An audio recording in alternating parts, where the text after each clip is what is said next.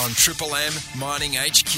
Good morning and welcome to Mining HQ, your Friday edition of the show. Coming up this morning, Chris Lemessier, he's going to be sitting down with me discussing the big news headlines from around the mining industry this week. Plus, we'll take a look at next week's shows. I'm going to be chatting to Mick from Kalka Fence Right, get an update from them.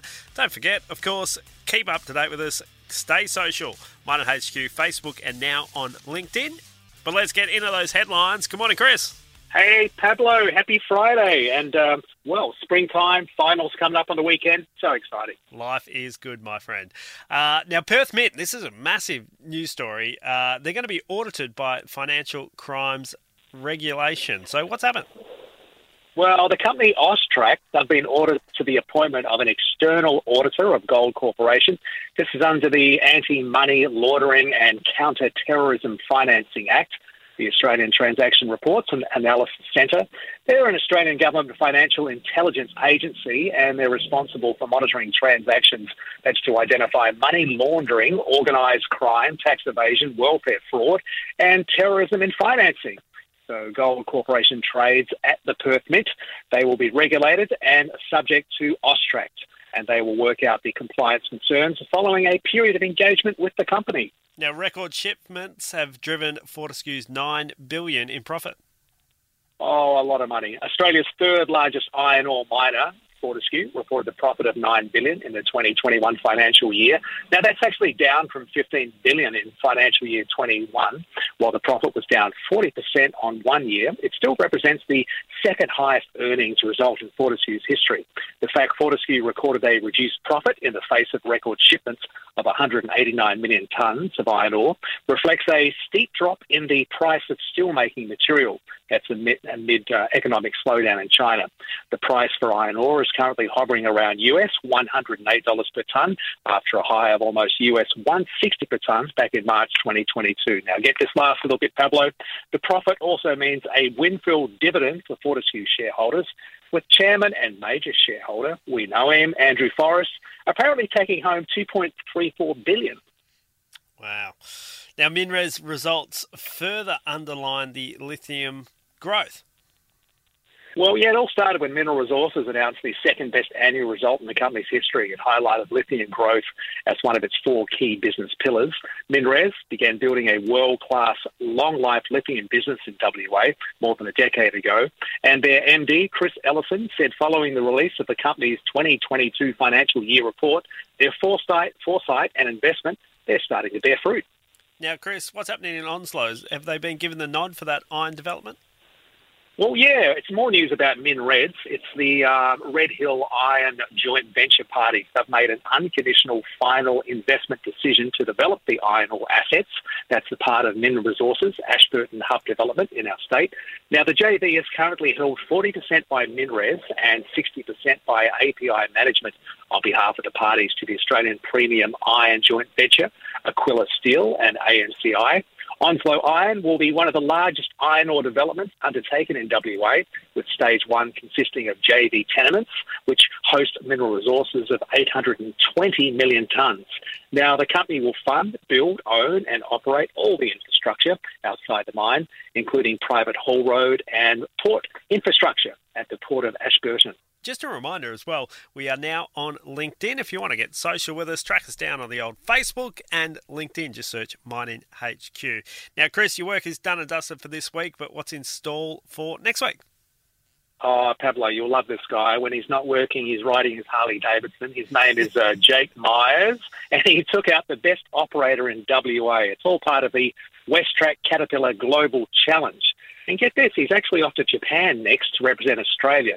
So we'll hear how he won this event and what's to come in the future, and possibly representing Australia, a trip to Vegas as a gun machinery operator. All right, our Are You OK Day, that's coming up, well, this time next week, next Thursday, and we're going to have a chat to workplace mental health expert, author, trainer, and international person, Anna Faringa. She'll be having a chat to us. She believes, beyond Are You OK Day, we need to be constantly talking about this. So, yeah, look forward to having a chat with Anna. Now, the most important question, Chris, Geelong Cats v Collingwood. I know you're a massive Geelong fan. Are they winning this weekend? Well, I know it's magpie season, but they'll be swooping, but we will be swiping those magpies. Yep, the cats can do it. If they don't, you may not take my calls next week, but hopefully we catch you Monday, okay? Take it easy. The following interview on Mining HQ is a paid interview. A reminder, this may not be the right product for you and other goods and services may be available. Mick from Calca Fence-Right is joining us once again. And Mick, last time we caught up, you mentioned the business expansion, diversification plans as well. Has there been any further developments on that? Yeah, Calca Fence-Right continues to develop its capability of all things security fencing, both from a manufacturing and supply perspective, but also our installation capability. As I touched on last time, we're just trying to offer the full design and engineering capability as part of what we do at tender and estimate stage, and it helps our clients at the front end. We're now also looking to add some small civil works and landscaping capability to what we do, as we see it a natural progression, really, to what we're already doing in the security fencing space.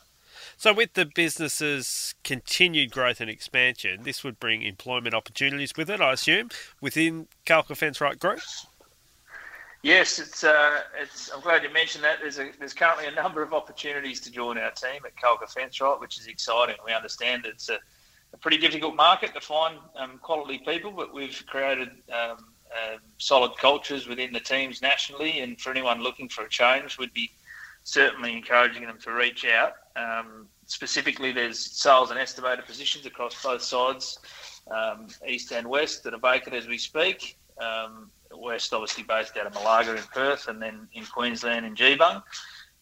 We're always looking for good young labourers as well that can learn the fencing installation caper and develop into leading hands and supervisors within our organisation. So yeah, it's a tough market, and with anybody who's interested, jump on the socials or the website and yell out. Now, Mick, last time we spoke about that supply chain and the fluctuation in steel prices and some of the difficulties with that. How have you managed to face those challenges in the current construction industry climate? Yeah, good point. With the supply only and manufacturing side of our business starting to get some traction now, we've managed to get a lot more control of this supply chain, which has been good. Having a bit of a higher stock level of this raw material has given us some more control of that, and that's helped us through what's been a pretty tumultuous period for the construction industry from a supply perspective. As we continue to grow and develop this side of our business and increase our demands for that raw material, we'll obviously look to find different supply chains, which will hopefully in turn help us both compete but also provide that guaranteed service and availability. So is there anything else exciting with Calca Fence-Right that you've been up to that might be worth a mention? Yeah, being an Indigenous business, we're always passionate about what we're able to give back to community. So, we've recently sponsored Gingin Eagles, a local country footy team, on what was a very successful NAIDOC round. Our very own Stephen Hill, who's a sales estimator here, former Freo Docker, he's having a run out there this year. So we decided we'd help them out, and Stephen and a mate got the Indigenous design completed by a cousin of his, Indigenous artist, and we got the jumpers done in time for the teams to wear on the day, which was obviously good. Something that we were pretty proud to be involved in, to be honest. It was a very successful day for the Gingin Eagles. We've also completed that village security project in Newman for BHP, and all the artwork that was designed by local Near-Bali member and artist Victor Parker that's on those panels across the entire town now is something very special, and it's given the locals some ownership and pride in what we've done there, which is also very nice for us as a company. You can find out more at fenceright.com.au. Mick, always good to chat, and thanks for joining us on Mining HQ. Thanks again, Pablo. Happy Friday. For the very latest mining news in WA, stream the Mining HQ podcast, available now on the Listener app, LISTNR.